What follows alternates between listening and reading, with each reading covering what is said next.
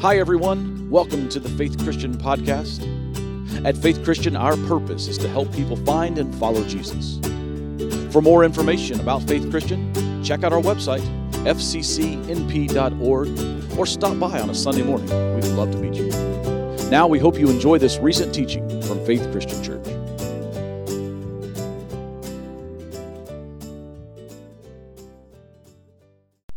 So now, as we come to the pages of Scriptures, we come to these words of Jesus. Would you speak to us today? Would you move in our hearts, move in our hands, in our feet? Teach us to love better. We pray in the name of Jesus. Amen. You can be seated. Well, once again, thanks to some of our students for being a part of our worship team today and leading us. Some great things are beginning to happen in our Faith Student Ministry, our Faith Kids Ministry. Our Faith Kids had a great event last night with a ton of kids here. And so if you got a kid in the elementary age, you want to be sure you get them plugged into the Faith Kids stuff. And if you got a middle school or high school student in your life, our Faith Student Ministry is doing some wonderful things too, including, finally, our Sunday night youth group begins again tonight. We've had to put this off because of weather the last couple of weeks, but we are back in it tonight. So if you got a middle school or high school kid in your life, be sure they're here tonight at 6 o'clock for our time of youth group. Well, we're moving on today in our series of sermons we're calling Questioning Jesus. I appreciate Brian stepping in and kind of pinch hitting for me last week as we dealt with the plague at our house. But thanks for Brian for preaching my sermon. I understand he did a pretty good job with my words last week, right? Yeah. So I appreciate Brian stepping in. He always does a remarkable job. Well, in this series, what we're doing, this Questioning Jesus series, is we're realizing that all of us at one time or the other, all of us question God, maybe more than we want to admit, certainly more than we would admit on a Sunday morning at church, right? But we all question God. And it might not be so much a question of, is God real, as it is a question of, is God right? And what we're doing in this series is we're walking through the first half of the Gospel of Mark in our New Testaments. We're looking at these moments when people questioned whether or not Jesus was right. So to set this up today, I need to tell you a story. This event happened just about a year ago in a town called Beaverton, Oregon. You may have seen this on the news. A man stole a car, which is not why this story made the news. The car that the man stole had a 4-year-old child strapped into the back seat of the car when the car was stolen. Also, not why the story made the news. You ready? Here's what happened. A young mother with her 4-year-old son, or child, strapped in the back seat, pulls into the parking lot of a grocery store. It's right in the height of COVID, mask, all the work. She thinks it will be easier for me to just run in, get what I need, one thing at the grocery store, and just then it is to get my child out. So she does. She runs to the store, leaving her child in the car, runs into the store real quickly to get the one thing, leaves the child in the car, leaves the keys in the car with the car running with the child in the car. She goes into the store. A man walks along, sees a car running out in front of the store. He gets in the car and steals the car.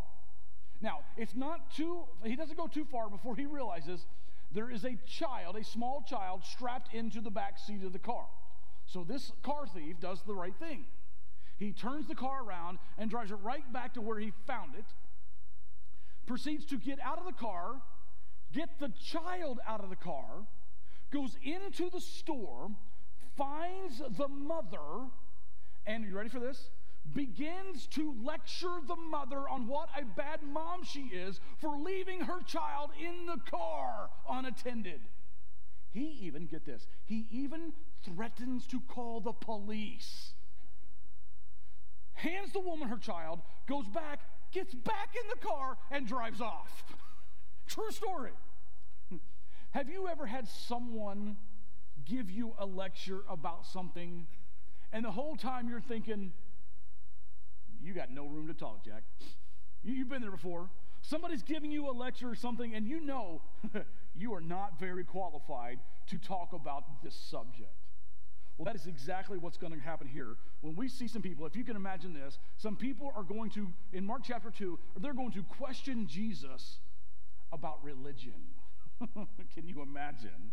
That's what we're going to explore today. You need to know, before we get to our text, you need to know Jesus, when he was here on earth, when he was walking around, Jesus was a very religious person.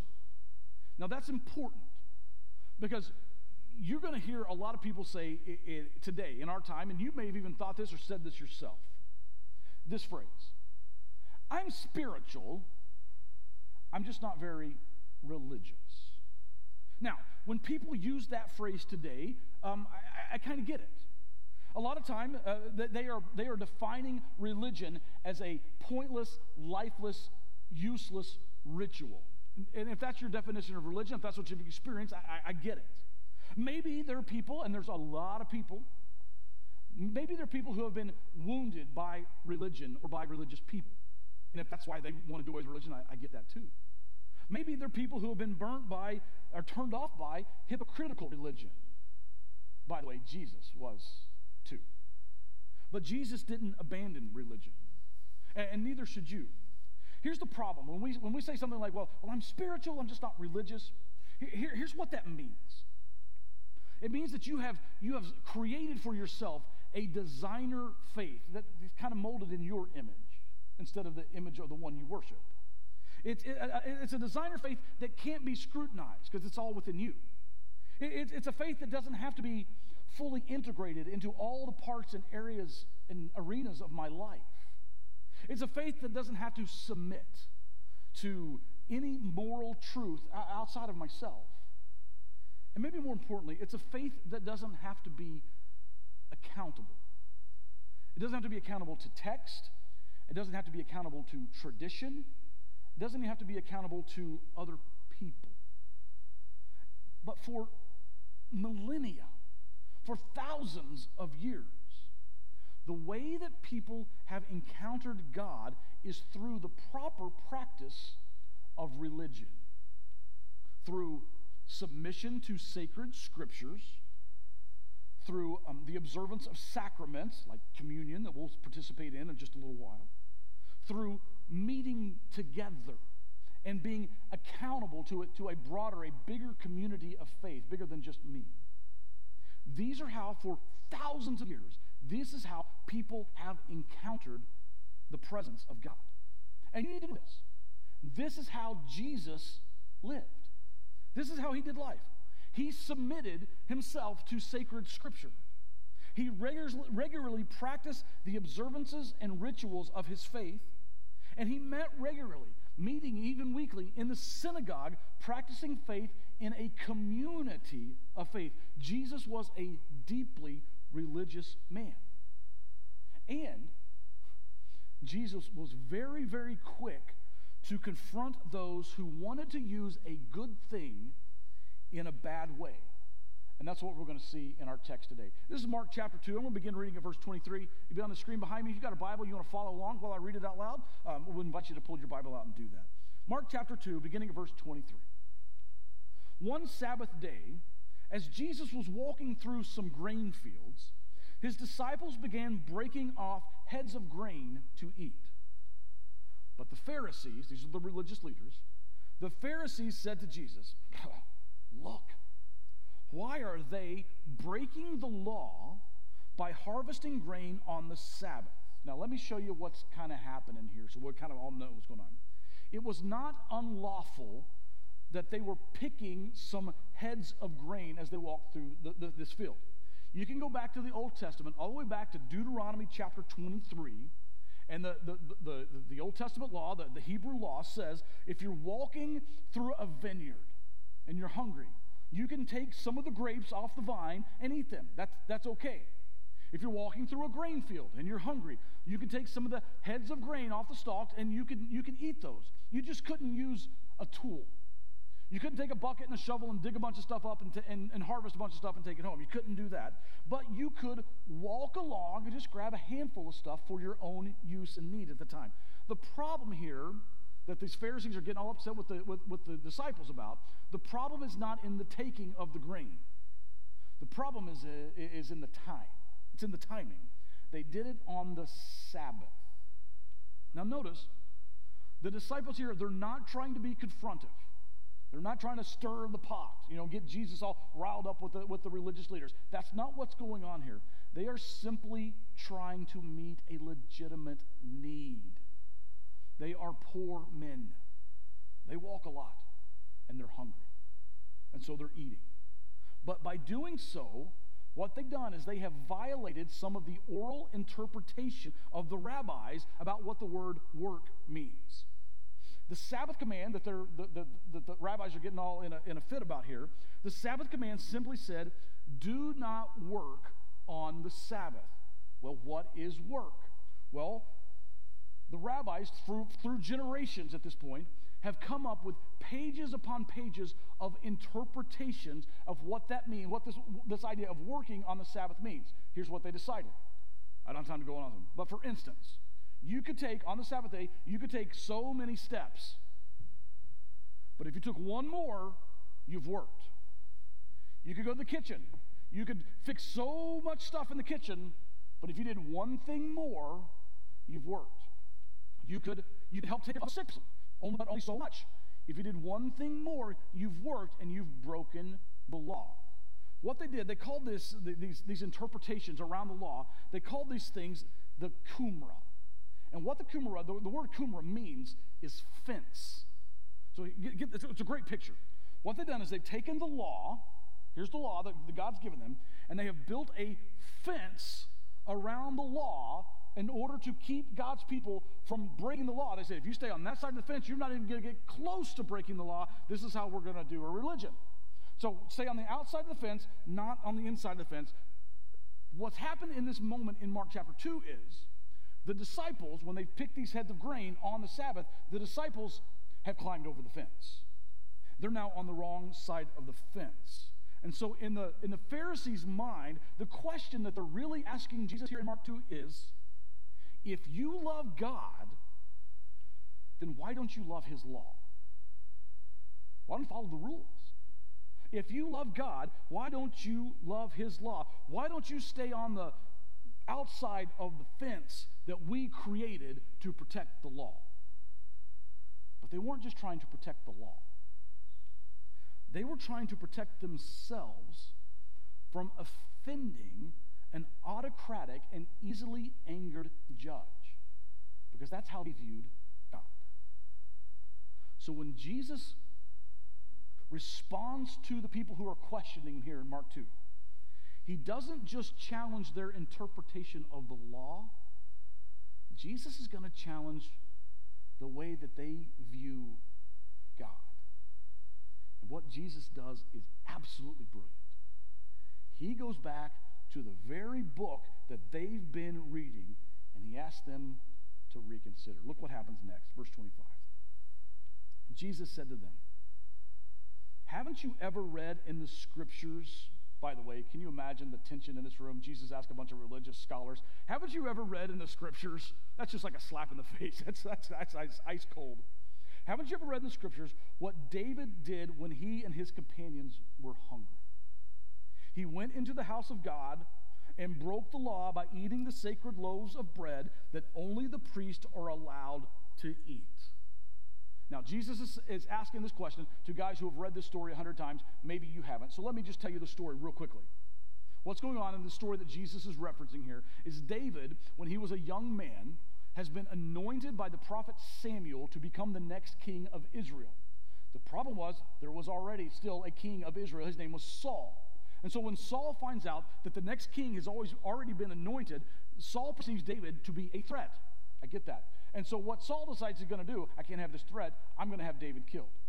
And so when we pick up the story here, what's going on is Saul's men, his armies, are chasing David and his men, trying to kill David so that he's no longer a threat to the throne. And David and his companions are on the run. They're being chased and chased and chased, and they finally come to a point where they are exhausted, and they have completely run out of supplies, and his men are hungry. And so they come to the tabernacle, which was the precursor to the temple, where you met God. They come to the tabernacle, and David goes to the tabernacle, goes to the priest. He says, listen, my men are hungry, I'm hungry, we're running for our lives, give us some food. And the priest says, David, we don't have a kitchen in the tabernacle. There's no drive-up window in the tabernacle. We don't have any food. The only food we have in the tabernacle is the consecrated bread. You ask, what's that? My answer is, I'm not really sure. I'm not really sure. Here's what I figured out. In Leviticus 24, it says that every week on the Sabbath, they were to bake brand new bread, put it on an altar as an offering to the Lord, as a food offering to the Lord, and that the only people who could eat that bread were the priest in the tabernacle.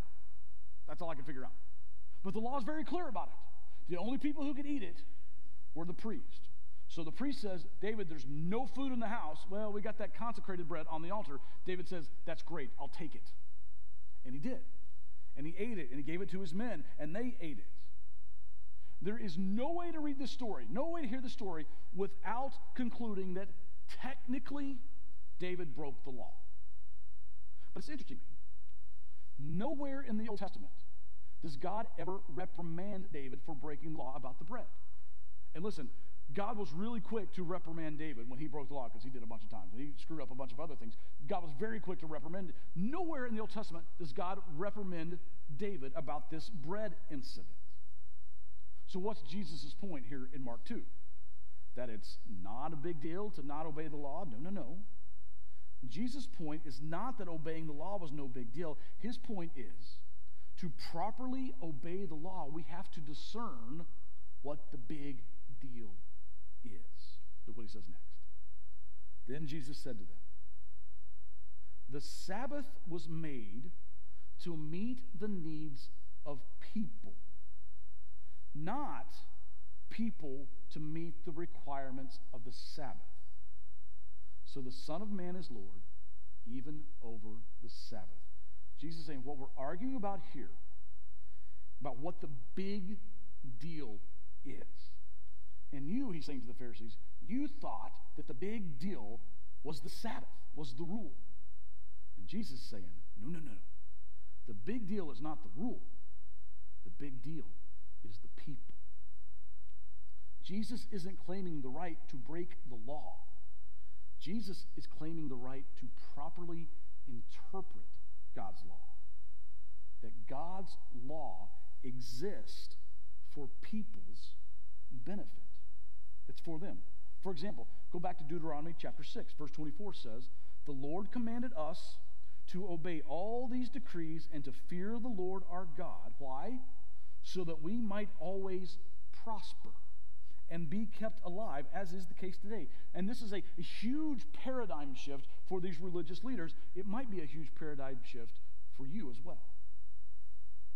Maybe some of you have bought into the narrative that God gave you a bunch of laws, a bunch of rules to restrict your life, to be a burden on you. But you have to keep them. You got to keep on the straight and narrow if you want to go to heaven, if you want to keep God happy. No. Listen to me. Everything that God has ever asked of you and me, everything that God ever commanded us to do was for us, for the best possible life. The law's purpose was to bless people, not stress people. And I think this is especially true with regard to the original intent of the Sabbath, this law that's all a big mess here in Mark chapter 2. If you go back to the very, very first chapter of the Bible, in the creation story, on the sixth day of creation, God creates people. It's his most prized possession. It's his masterwork, his work of art. The thing he's the most proud of all creation is humans. And on the sixth day, on the seventh day, he rested. He institutes a Sabbath. You see, the Sabbath was made for the people, not people for the Sabbath. That's Jesus' point here. God made people. He said, I am so thrilled with this part of my creation that I'm going to institute a Sabbath to bless them. And that's exactly what the Sabbath was designed to do, to bless people. In that time, this ancient culture, everybody was desperately poor, and they worked day to day, hand to mouth, hoping to survive from one day to the next. They worked hard. And the fourth commandment, go back to the Ten Commandments, the fourth commandment said that on the seventh day, you rest. You rest. Everybody rest. The man, the woman, the kids, your employees, your servants, even foreigners, even your animals rested on the seventh day. Everybody rests. You refresh. You protect the physical and mental health of working people. And you create some space in your life to refocus on God. That's the point of the Sabbath. The Sabbath was instituted to meet the needs of people. So Jesus says here in Mark 2, my disciples are not disrespecting the law. My disciples are actually reflecting the true purpose of the law. Later on in Jesus' life, a lawyer will come to Jesus and it will ask him, all right, Jesus, if you're going to sum up the law, if you're going to sum up the whole law, what's the most important of the law? Of all the laws, which one's most important? And Jesus says, I'll give you one sentence for an answer, but the sentence has two parts. Love God and love your neighbor. Love God and love your neighbor. Jesus says, this is what the law is trying to teach us to do. So back in Mark 2, what Jesus did then is question his questioners. They said, hey, if you love God, why don't you love his law? And Jesus turns it right back on them and says, if you love God's law, why don't you love your neighbor? See, the point here is not that Jesus is against religion. Jesus is against religion that misses the point. So back to that conversation Jesus had with the lawyer. The lawyer asked the question. Jesus answers, you've got to love God and love your neighbor. That's the answer to the question. That's the answer to the most important law. Love God, love your neighbor. So the lawyer, because he's a good lawyer, he asked the follow-up question. But who's my neighbor? I think you know how this story goes. That's when Jesus tells maybe the most famous story in all of literature. Tells a story about a man walking down a road and he gets mugged, robbed, beaten up, left for dead in a ditch by the side of the road. The first two people that walk by him and see his body laying near death in the ditch, the first two people were a priest and a Levite, two very, very religious men. But in the story, they passed by on the other side of the road. They saw a man in real need with real-time needs. It wasn't even a Sabbath. It wasn't even the Sabbath. But they didn't help him. Why? Why didn't they help him? They probably didn't help him because they were very religious men. Probably because they thought, that guy's dead. That guy's dead. He's at least really, really in bad shape. And if I go over and if I touch him and he's dead, then I have defiled myself, and then I cannot perform my religious duties. Therefore, and they're thinking, therefore, in order to honor God, I can't go over and see if I can help that man. And Jesus says, I'm paraphrasing, Jesus says, that's messed up. That's really messed up. When you start believing that the way to honor God is to dishonor people. I need to say that again. This might be the most important thing I say on this platform all year long. Pay attention. It's really messed up when you start believing that the way to honor God is to dishonor people. Even people that don't look like you, or vote like you, or think like you, or work like you. It's really messed up when you start believing that the way to honor God is to dishonor people. Listen to me. I recognize that bad religion exists. And I know it's turned a lot of people off. A lot of people that I love. It's turned them off. But the answer is not to avoid religion. The answer is to do religion like Jesus did. So let me ask you two questions that I hope will help you with your own religion. Here's the first question. Does your religion stress you? Does your religion stress you? Because religion is not supposed to be a grind. It's supposed to be a grace. It's supposed to bless you, not stress you. And I suspect that whichever it does, whether it blesses you or stresses you, I suspect that whichever it does depends on how you think of God, how you view God. If your primary view of God, when you think about God, if you see a God that is a judge that has his finger wagging at you, just waiting for you to screw up, waiting to zap you because you messed up, if that's your picture of God, a God who's waiting to punish you, then I guarantee your religion will always stress you. I know a lot of people like that. And when I asked him, so just imagine for a minute that God is looking at you, and when God's looking at you, what do you see on God's face? And almost always the answer is something like, God's so disappointed with me. I mean, I can just never do enough. I can just never seem to get it right. God is just so disappointed in me. And their religion brings them such exhaustion. Listen, that's not my view of God. My view of God is not of an angry judge ready to punish. My view of God is of a loving father ready to bless his kids. You parents remember back when kids were little, and they'd be asleep. Finally, a moment's peace, right? And you go and you look at them laying there in the bed, laying there in the crib, and they're sound asleep, and they're so peaceful, so still, so good. And you stare at them. And I'm going to use this word. You will just delight in them. When I wake up in the morning, I think that's how God looks at me. That he delights in me. And if your religion is, well, I got to do this, and I got to do this, and I got to do this, and I got to do this in order to hopefully keep God happy,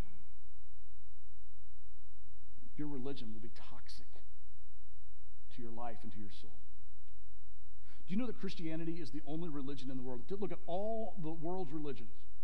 Christianity is the only religion in the world that doesn't start with, here's what you have to do in order to keep God happy. Every other religion in the world starts with, you have to do this to keep God happy. Christianity starts with, here's what God has done to show you he loves you. That's where Christianity starts. That's what we do each week when we celebrate communion. That's one of the reasons why we celebrate communion every week. We take this sacrament of communion together. We refocus and we remember that God delights in me, in us. If your religion is wearing you out, if your religion is making you anxious, if your religion is making you exhausted, may I be gentle but firm? You need to put Jesus back in the center of your religion. I promise you, it will not make your life harder. It will make your life better. And you will never question doing life with Jesus. Does your religion stress you? It shouldn't. One more question. Does your religion bless others? Later on in the New Testament, Jesus' little brother, a guy by the name of James, writes this little letter. He says this about religion, James chapter 1. If you claim to be religious, but don't control your tongue, you are fooling yourself, and your religion is worthless. Pure and genuine religion in the sight of God the Father means caring for orphans and widows in their distress and refusing to let the world corrupt you. Pay attention here to what James says. Here's what pure religion looks like. It starts with me saying nice things to people, not ugly things. He says, if your words hurt people, your religion's worthless. It says it means to be unspotted by the world. Listen, in other words, your neighbor, your coworker, your friend is blessed when you show and when you model an ethic and a morality that's different than the rest of the world. And it says it means helping widows and orphans. In other words, it means that your religion leads you to bless people who will never be able to pay you back. I heard of a man angry at God. Just angry at God because of all the suffering, all the ugliness, all the mess of the world. So he cries out to God in his frustration, God, why is there so much suffering in this world? And God responds, I was about to ask you the same question. But the man said, God, even I could make a world better than this. And God says, that's exactly what you're supposed to be doing. Make the world better than this. Our religion should make our speech kinder. And I would add to that what our post on Facebook. our religion should make our compassion greater. Our religion, you're not going to like this one. Our religion should make our wallets lighter and our bank accounts smaller. Our religion should definitely make our response quicker when we see a chance to meet a real need. Because good religion does a lot of good. Let me finish with this story real quickly. Dan Curtis is an author. He's a Christ follower. He grew up in a time that not too many of us remember, called the Great Depression, which meant his family, like most families, had very, very little. So he was thrilled when he was a young boy when his dad came home and announced that he had saved and saved and saved enough that he was going to take the family to the circus. And so they go to the circus, this family, Dan's family, his mom and dad, his brothers and sisters. They get in line behind a huge family, a family of 10. There's a mom and dad and 8 little kids, all under the age of 12, right in front of them in line for the tickets to the circus. Dan says, I could tell by their clothes that they were of even more meager means than we were. The children, all 8 of them, were so excited to get to go to the circus. The wife is standing there just beaming, looking at her husband like he is the knight in shining armor. The man goes to the ticket counter and he asks for 10 tickets. He drops his wife's hand, and his jaw falls. He says, how much? It was obvious he didn't have enough money to take his family to the circus. That's when Dan Curtis remembers his father reaching into his pocket and pulling out a $20 bill. All the money he had, the money he was going to use to take his family to the circus. And Dan Curtis's father just dropped that $20 bill on the ground right by the man in front of his foot. Tapped him on the shoulder.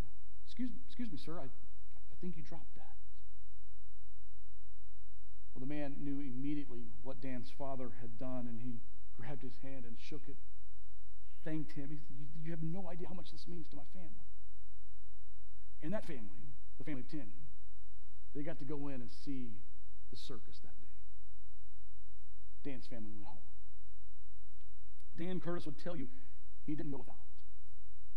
He would tell you that as long as he lived in his house, as long as he lived under his father's roof, he saw a dad reading his Bible every day. He saw a dad who would lead the family in a prayer before every meal around the table.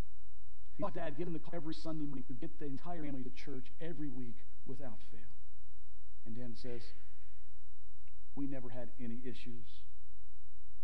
Because it's hard to question a religion that would produce a man like that. Would you bow your heads with me? I'm going to ask those of you who are serving our emblems of communion this morning, go ahead and take your places, prepare to serve. Let's pray together. God, we thank you for Jesus. Thank you for how Jesus taught us, how he taught what it is that you really want from us. We thank you for how he modeled it for us. We thank you that you have been so patient with us as we try to learn, as we try to get this thing right. Forgive us when we fall short. Help us to be more like Jesus. Not just to honor him, but to bless our neighbor. Teach us to love better. And God, now as we come to our time of communion, remind us in this moment, remind us in this bread and in this cup that you delight in us. In the name of Jesus we pray.